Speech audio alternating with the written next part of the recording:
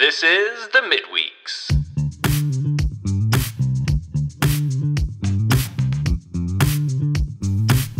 Hello, Calvary. I want to continue on with a message I did a few Sundays ago about turning a profit for the Lord because Christ is King. And so this one, I just want to focus a bit more on how to actually do it scripturally and to have some mindsets and scriptures that will help us to take on the task of turning a profit. And so I was reading out of Luke chapter 19, starting in verse 11. And so I'm going to read that again and just refresh our minds about this parable and what it meant. So I'll read it with you, and then we'll go to some places in Scripture that can help us to have a mindset and a lifestyle that turns a profit while we're waiting for Christ to return. Because I don't think it's easily done. I don't do it easily and well, and so this is a big part of my life, is growing in turning a profit in all circumstances so that when Christ returns, he'll be pleased with how I've spent my life. He'll be proud of me. So Luke chapter 19, I've got it here on my computer screen. You can read along or you can just listen to me. Jesus said, as they heard these things, he went on and told a parable because he was near Jerusalem, and they supposed that the kingdom of God would be revealed immediately. And he said, therefore, a certain nobleman went to a far country to receive for himself a kingdom and to return. And he called 10 servants of his and gave them 10 mina coins and told them, conduct business till I come. But his citizens hated him and sent an envoy after him, saying, we do not want this man to reign over us. Then it appeared when he came back again, having received the kingdom, that he commanded his servants, to whom he had given the money, to be called to him, that he might know what they had gained by conducting business, or how they turned a profit. The first came before him, saying, Lord, your mina has made 10 more minas. And he said to him, well done, you good servant, because you were found faithful with very little. You shall have authority over 10 cities. And the second came, saying, your mina, Lord, has made 5 minas. So he said to him, you are to be over 5 cities. Another came, saying, Lord, behold your mina, which I kept laid away in a handkerchief. For I feared you, because you are an exacting man. You take what you did not lay down, you reap what you did not sow. He said to him, out of your own mouth I will judge you, you wicked servant. You knew that I am an exacting man, taking up that which I didn't lay down, and reaping which I didn't sow. Then why didn't you deposit my money in the bank, and at my coming I might have earned interest on it? He said to those who stood by, take the mina away from him, and give it to him who has 10 minas. And they said to him, Lord, he has 10 minas. But I tell you that to everyone who has will be given more. But from him who doesn't have, even that which he has will be taken from him. But bring those enemies of mine who didn't want me to reign over them and kill them before me. All right, so that's the end of the parable. And one way of reading this parable is just to think of the 3 groups of people who are addressed in the parable. By the king who goes away and comes back, or the ruler who goes away and comes back. There's 3 different kinds of people. The first kind is, let's start with them. The first kind is the people who didn't want him to be king. So there's a kind of person who does not want this person to reign, and this kind of stands for people who do not want Jesus to be Lord. They're unbelievers, and blatantly so. They don't want Jesus to be Lord of the world, they don't want Jesus to be Lord of their lives, and they act like it. And Jesus says, well, there's going to be vengeance against them. The other kind of person is by emblemized or shown by the third servant, who is somebody who isn't hostile to Christ, but doesn't want to serve him. They think negatively of him, and because of that, their lives are unfruitful. And so this, I think, is also a kind of unbelief, and it's not a good scenario to be in. You can tell by the fact that in the story, everything this person has is taken away with them. They're left bereft. And so this isn't who you want to be either. To be, and the key, when I said in my message a few weekends ago, is that to realize that Jesus sees the fruitlessness of this person as unbelief in his heart. He does not like the king. He doesn't trust the king. He thinks evil of the king, and because of that, his life is fruitful. And what I'm advocating for today is for us to, because we love Jesus, we want to serve him, to have a lifestyle of turning a profit. And so if I'm reading this parable right, Jesus' servants, his disciples, are each invested with things that he wants to, at his return, see that we've used wisely, that we've turned a profit on. And that doesn't mean it's going to be easy. In the story, Jesus gave each one of the servants a mina, which is a certain amount of money, which is quite a bit. I think it's like 3 months' wages for a laborer. So not nothing. And the first person who shows up has made 10 times as much money with his mina. That's not easily done. Anybody who How much would it take if I give you $10,000 to turn it to 100,000? That would take work. And so these are stories of people taking work, but these are the heroes of this story. And you can tell from the parable that Jesus' desire is to say to these people, to say to us, well done, good and faithful servant, and I'm going to reward you with a lot more than you earned. So he earned 10 minas, the first servant. That's a lot, but to entrust to him 10 cities, that is disproportionately generous to grant that kind of honor, to grant that kind of responsibility, and even the wealth that would come along with that. So Christ's heart is that before he returns with our lives, we'll be turning a profit. We'll be taking what he gives us in life, and that we will be making things better. And so one of the things I said on that Sunday, and that I want to say again, is that it's easy to think that the minas are just what we're good at, and that we're going to use our skills and abilities to serve the Lord, which is true.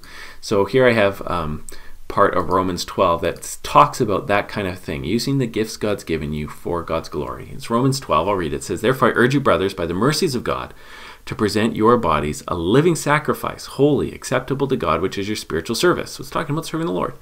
Don't be conformed to this world, but be transformed by the renewing of your mind, so that you may prove what is the good, well-pleasing, and perfect will of God. So serving God in a way that you're going to receive praise from him. This corresponds to the parable really well. For I say, through the grace that was given to me, that every man among you, to every man who is among you, not to think of himself more highly than he ought to think, but to think reasonably, as God has apportioned to each a measure of faith. For even as we are many members in one body, and all the members don't have the same function, so we who are many are one body in Christ, and individually members one of another, having differing gifts according to the grace that God has given to us. If prophecy, let us prophesy according to the proportion of our faith. Of service, let us give ourselves to service. Or he who teaches, to his teaching, or he who exhorts, to his exhorting. To he who gives, let him do it with liberality or generously.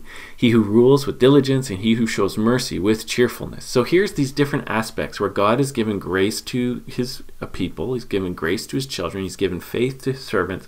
And he wants us to use our faith and portion what we've given in different expressions. So here is a scripture that is talks about the mina as an investment, the abilities, things that we can do, which is great. And I think we need to think this way.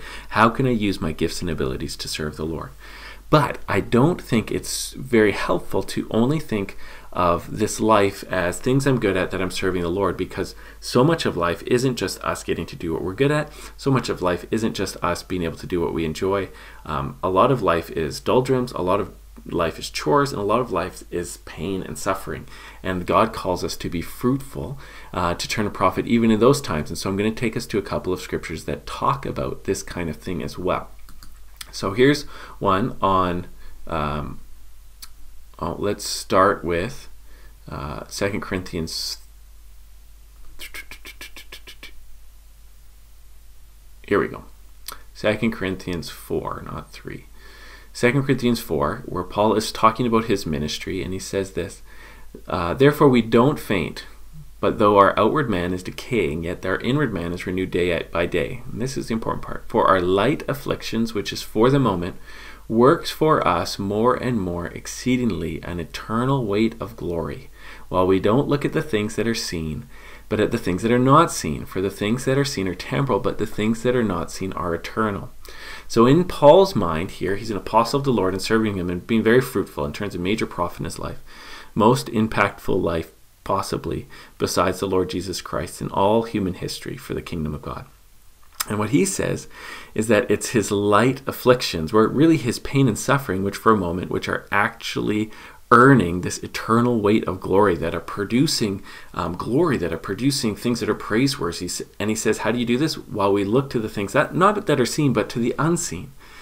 For the things that are seen are temporal, but the things that are unseen are eternal. And there's almost this parallel to Jesus' parable where Paul's saying, if you live looking to the king that you can't see right now, your life, especially the afflictions, produce for you a weight of glory, or you get a huge, eternal, glorious reward by serving the Lord in afflictions now, even though you can't see him. So there's a lot that lines up for me at least, in how Paul describes what's going on here with the parable as well. And it's interesting that he doesn't just say your giftings in action produce an eternal weight of glory. He says it's these afflictions that we go through, because right now we're still in this fallen world and there's so much pain to be had in the service of Christ. These are the things that actually earn us the reward in this passage that can be described as an exceeding weight of glory. That's amazing. And I think that's supposed to encourage us, because one of the things that can discourage us right away is thinking that our hard times and our pains and our sufferings, our afflictions, are wasted time. But actually, as we go through them well, seeking to please the Lord by having our eyes focused on Him, these things are the things in this passage that are emphasized as the things that really earn us glory in eternity. That's amazing. And let's go to another passage as well. I'm just going to type it here, my computer, Romans 8, and look at this passage. I'm just going to break this up and increase the size a little bit for those who are reading. And let's just read it here. Starting Romans 8, verse 16, it says, "The Spirit Himself testifies with our spirit that we are children of God," so talking to Christians, "and if children, then heirs." Okay? So here we have this picture of Christ coming and granting us part of His kingdom, just like in the parable where the king returned and gave the servant cities as his reward for faithfulness. If we are children, then heirs, heirs of God, and joint heirs with Christ, if indeed we suffer with Him, like right here, that we may also be glorified with Him. So Romans 8 is very similar to 2 Corinthians that we were reading before. We are joint heirs with Christ. We can expect at His return to be granted a full participation in the new creation, to be owners and rulers, to be given a reward. And how do you get there?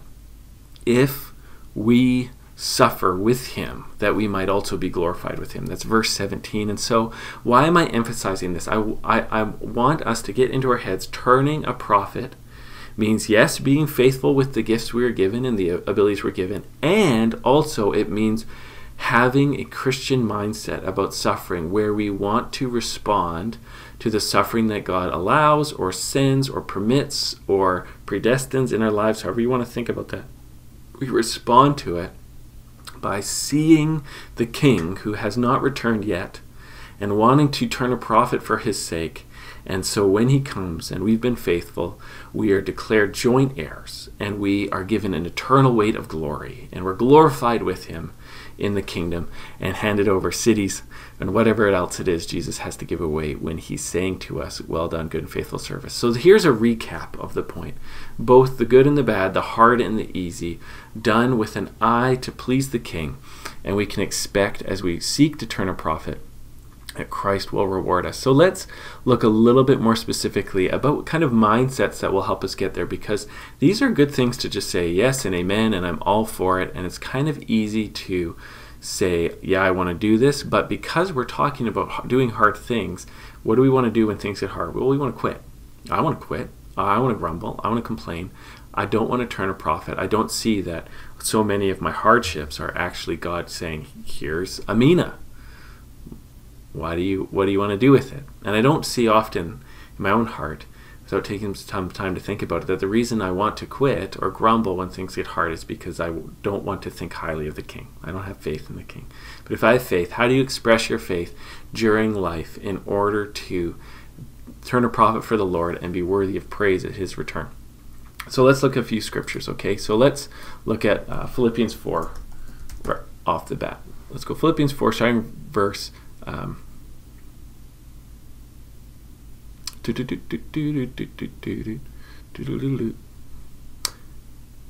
we are, verse 4. I'm going to blow this up a little bit on your screen. All right. I think this is the best way to get a heart ready to turn a profit for the Lord. And starting verse 4, he says, "Rejoice in the Lord always. Again, I will say rejoice." I think for me, this is the first thing that sets my heart and my mind and my body on a path of turning a profit in good situations and hard situations, is turning to Jesus and rejoicing in Him. That's what orients someone to the King and orients us to wanting to work for the King and turn a profit for King and make the most for the King is having joy in the King. So you turn to him, you can give thanks to him, you can praise him, you can acknowledge that he's Lord, but you can be thankful for his love, thankful for his cross, thankful for his resurrection, thankful for the Spirit's empowering that the King gives us. We can be thankful to him. We can rejoice in him. And I think that Paul's thinking about this. He's trying to encourage his church. How do you do life in this hard world where we have stuff to do for the Lord? Number one, rejoice in him. This is what gets us there. This is what changes a day. This is what changes a situation. Turning to Jesus and rejoicing in him. Rejoice in the Lord always, always, always. Why do we need to always be doing it? Because that's what sets us up to turn a profit for the King. And Paul repeats himself, again, I will say rejoice. Then he says, let your gentleness be known to all men. And then this great line, the Lord is at hand. In nothing be anxious, but in everything with prayer and petition, with thanksgiving, let your requests be made known to God. And he goes on from there. But this is such a great recipe for the mind to be set up to turn a profit for the Lord. Rejoice in Jesus. Remember, the Lord is at hand. This is where reality is different than Jesus' parable. In Luke 19, the parable talks about the king being away and then coming back to give his evaluation of how his servants have done. And it's true that Jesus bodily isn't returned yet. But through the presence of the Holy Spirit, we can say, the Lord is at hand. The King is in the room. He's here to help. I don't need to be afraid, and I don't need to be angry, and I don't need to quit. In nothing be anxious, but in everything, talk to the King. Give thanks, pray, ask. Let your requests be made known to God through the King. And so this is where I want to start. If you feel like it's very difficult for you to be turning a profit in your daily life, why don't you start with Jesus? Why don't you start with rejoicing in the Lord, giving thanks to him, and then praying? Maybe you're like me and you know what it's like to be praying to God when you're not thankful for God, praying to a king that you don't trust. That's what that parable's about. Praying to a Jesus that you feel abandoned by. Instead, you start with rejoicing. Jesus, you're so good. Thank you for your love. You are good. I praise you. And that, I think, starts off at being able to respond to any situation with the desire and capability of turning a profit. So Philippians 4:9. The next thing I think I can do is often just do a better job of seeing everything as being about Jesus. And I want to turn to Ephesians chapter 6. We're going to go to verse 5. And this is Jesus's instructions for servants or bond slaves in the ancient Near East. So in Christian households, or in many households, a lot of the people in the household would be slaves. In any rich family, you'd have more servants than you have family members. And in an average family, maybe an average family might have a servant or two. And a lot of the people would be servants. I've heard one time someone say that in the Roman Empire, up to a quarter to a third of the empire was slaves at some times. And so this passage addressed a lot of people, and probably a lot of Christians. And so here is Paul talking to it. And now you and I, if we think about it, if you got sold into slavery, if you got bought, if you belonged to somebody, if you had no rights, wouldn't you think it might be really hard to turn a profit in life? Wouldn't you think it might be hard? Like, you're just like, I can't serve Jesus, I'm a slave.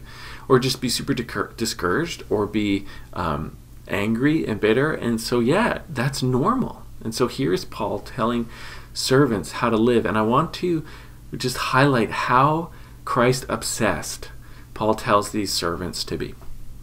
Ephesians 6:5. Servants, be obedient to those who, according to the flesh, are your masters, with fear and trembling, in singleness of your heart, as to Christ, not in the way of service only, when eyes are on you, as man-pleasers, but as servants of Christ, doing the will of God from the heart, with good will, doing service as to the Lord and not to men, knowing that whatever good thing each one does, he will receive the same again from the Lord, whether he is bound or free. I've been meditating on this, and this blows my mind. Just think about how many times he says Christ and God in this sentence. He says, be obedient to those who are your earthly masters, even though regularly you won't think they're treating you well. With fear and trembling. What? You mean like with deep seriousness? Yeah. With singleness of heart. What? Like take this role seriously? Why? As to Christ. Not in the way of service only when eyes are on you as man-pleasers, but as servants of Christ, doing the will of God from the heart. With good will, doing service as to the Lord and not to men. So he keeps repeating himself. You're serving Jesus. You're serving Jesus. You're serving Jesus. So start with rejoicing Jesus. How does a Christian turn a profit in any circumstance? Always be serving Jesus. And this is hard to do. I don't do it easily and I don't do it naturally. I'm often the most important person in whatever room I'm in. But he's saying, hey, do you want to do this hard situation of being a slave? Do you want to turn a profit that God will say to you, well done, good and faithful servant, at the end of your life? You have been faithful serving one master. I'm going to make you the master over many servants, or whatever the equivalent of that is in heaven. Do you want to receive a reward even though you're in a situation where you might think you can't do that? He says, just keep doing it for Jesus. Do a good job for Jesus, like you're serving Jesus, like your kids are Jesus, like your boss is Jesus, like your coworkers is Jesus. Keep treating people like they're Jesus, like you're serving Jesus, like you're going to get a reward from Jesus. That's the way. And I find this so challenging and amazing, but sane. Because people don't respond like you want them to, and people don't acknowledge like you'd want them to, and people don't reward you in this life like you could hope they would, but Jesus will. Jesus does, and Jesus will. And so this is the second thing. So number one, rejoice in the Lord. And then number two, whatever you're doing, fight to do it for the Lord. Whether it's the vacuuming or driving an ambulance, whether you're managing $10 million or whether you're teaching your kid to budget their allowance, do it to Jesus. Like he is there, like you're serving him. That's where you get the reward. And that's the sane way to do it, so you're not discouraged. You're rejoicing in the Lord, and guess what? The Lord's right in front of you in the person you're serving. That's an amazing thought, and I think it really empowers to turn a profit. Number three, I want to look at Colossians here. Colossians chapter 4, very simple verse. It's near the end. It says this. Paul has finished his letter preaching the gospel, and he's greeting individual people in this city. And in 4:17 it says, tell Archippus, take heed to the ministry which you have received in the Lord, that you fulfill it. So Paul's writing to this church. He's never been to this church before, but he's heard of Archippus, and it sounds like Archippus isn't being faithful in something. And so Paul calls him out publicly and says, do your job that you receive from the Lord. And so to be a prophet producer for Jesus, to be living for the reward, it's really important that you know what you've received from the Lord to do. Okay? Can you write down what are your tasks from the Lord? What are your roles in life from the Lord? What has he entrusted you with? If you go back to the parable, somebody could be holding their mina and they could be looking at the next guy saying, well, I don't have that guy's mina. If I really had that guy's mina and that one, if I had started off with 10 minas instead of just one mina, I could really turn a profit, but I can't turn a profit because I don't have that mina. If you want to turn a profit for the king, it's important to realize that whatever he's given you is all that you're responsible for turning a profit on. But if he has entrusted you with something like Archippus, he's saying, mind what I've entrusted to you. So what is your life? You're not responsible for everyone's parents, but you're responsible for your parents. You're not responsible for everyone's marriage, but you're responsible for your marriage, your husband, your wife. You're not responsible for everyone's kids to turn a profit with every kid in the world. But have you been given kids? Physically or through adoption or through fostering? You're not responsible for turning a profit in every workplace role, but you are responsible for the one that is specifically your role. You're not responsible for encouraging every church, but you are responsible for being a part of your church and turning a profit in your church. You're not responsible for all the money in the world, but you are responsible for turning a profit in the kingdom with the money God's entrusted to you. So if you want to be a profit producer, why don't you take a second and write out your major responsibilities in the Lord, your major ministries in the Lord, what you've been given from the Lord, what good things and what hard things, what skills and what challenges, what weaknesses have you been entrusted with in the Lord to turn a profit? And I think this could really set us free. As Canadians, we think normal is to have no problems and no weaknesses and no struggles. That's normal. And if we have weaknesses, if we have failures, if we have ongoing temptations we have to fight with, we think that's abnormal. And so we get discouraged and we get angry at the Lord. We don't like this entrustment. Why would you do this? But if you actually see your weaknesses as an entrustment for the Lord that you could turn a profit in, so you struggle with money. How can you respond with faith in Jesus so that you're actually turning a profit there. Maybe you've got some physical illness. Let's pray that you're healed. But in the meantime, with your attitude and your time, how can you turn a profit for the Lord so that Jesus is pleased with what you're doing? Because in some senses, those light and momentary afflictions are there not to ruin your life, but to fill your eternity with glory. Amen? We read that, right? That's a mind-bending, almost a scary thought. I don't want to live like this. I don't want to believe this could be the way God wants my life to live, because maybe more trouble will come. Okay, hold on a sec. Could it be true that the light and momentary afflictions that we endure now aren't here to ruin our lives, but are there to fill our eternity with glorious weight? Wow. Okay, so how do I be faithful? And you can write it down. God, I'm going to be faithful. That's a crazy thought.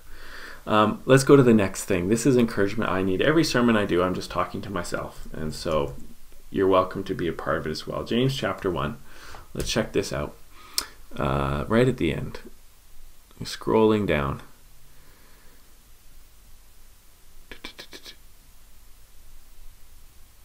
Too far. Where James says, in verse 21 of chapter 1, therefore, putting away all filthiness and overflowing of wickedness, receive with humility the implanted word, which is able to save your souls. Be doers of the word, and not only hearers, deluding your own selves. For if anyone is a hearer of the word and not a doer, he's like a man beholding his natural face in a mirror, for he sees himself and goes away and immediately forgets what kind of man he is.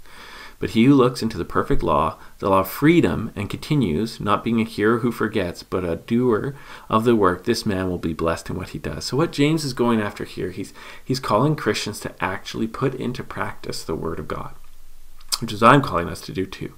So when I'm struggling, when I'm in a hard situation, one of my new habits I'm building is I want to find a specific verse to try to obey. That could be James 1:19 here, which is one of my favorites. So then, my brothers, let every man be swift to hear, slow to speak, and slow to anger. Boom. Okay, whatever. If I'm in a hard time, my job is to listen better, speak less, and be slower to anger. I'm applying the word. I'm being a doer. Why? I want Jesus to come back and say, well done, good and faithful servant. You were faithful with what I give you. So any Christian, especially in the West, when we have Bibles coming out of our ears, we can go online and read Bibles, we are given this mina of the word of God. And we're called to invest it by actually obeying what it actually says. And so when we're wanting to bear fruit, we can be praying and seeking. We can be asking the Holy Spirit, give me specific scriptures to obey, so that I can say I was obeying Christ by doing this specific scripture. And this is part of doing fruit. The King wants to know that we love him and trust him and respond to him with obedience. That was the mission, right? He says, here's my money, work it until I get back. And the praised servants were the ones that worked with his money until he returned. And so what we can do to help be fruitful, to be people who turn a profit, is when we're in situations, find a specific verse to obey by the power of the Holy Spirit through the grace of God. Because sometimes we can just be like, well, I want to love, or I want to be nice, or I want to be patient. Okay, find a verse. Ask the Holy Spirit to bring something to mind. Find something to obey so you're actually sinking your teeth into being a king-focused, king-serving servant of God, who's going to get the reward in his suffering. So I want to obey you in this situation. I don't like this situation. It's very hard, this hard work. I want to obey you. Show me something from your word to obey, so that I can have my eyes fixed on you, not being a man pleaser, but being a king pleaser.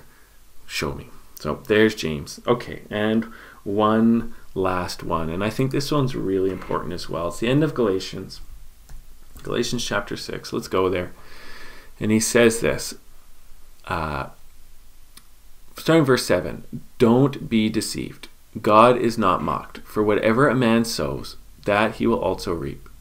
For he who sows to his own flesh, from the flesh will reap corruption. But he who sows to the Spirit will from the Spirit reap eternal life. Let us not weary in doing good, for we will reap in due season if we do not give up. So there's that good one. Let us not be weary of doing good, for we will reap in due season if we don't give up. Don't you want to just give up? Sometimes. You try, you fail, you try, it's not good enough, you try, people are disappointed in you, you try, people reject it, you try, it doesn't seem fruitful, you try again. Don't you want to just give up sometimes? I can get discouraged, you can get discouraged, we can get discouraged. And I think one of the biggest parts of turning a profit for the Lord is learning to not give up and doing good, learning to persevere, learning to not quit. And so this is going to be where I end here. Is there anything you're quitting on or want to quit on when actually God's calling you to not give up, because the reward is in persevering? Think about that servant who had 1 mina and earned 10. Don't you think he could have quit after the first one? He's like, I got a mina, I made a mina, I've doubled the money. He must be proud of me. No, he really persevered in it. You have to persevere to take 1 mina and turn it into 10 minas. That's a lot of persevering. And so let's remember, we can sow to the Spirit by rejoicing in the Lord. We can sow to the Spirit by trusting the King and working for Him in all our situations. We can sow to the Spirit by wanting to be faithful to the specific things He's given to us. We can sow to the Spirit by wanting to obey the words of the Spirit, by the power of the Spirit. And we can sow to the Spirit by asking Him to help us to persevere and not quit, so that we can get the reward that God wants for us. So, hey, here's my little Bible study on not quitting but turning a profit. I hope this encourages you, and I hope that 2020 is a year where we really persevere in wanting to take whatever God gives us and turn it around for something that God will be pleased with how we respond. I'm Rob Balfour, and thank you so much for spending some time with me.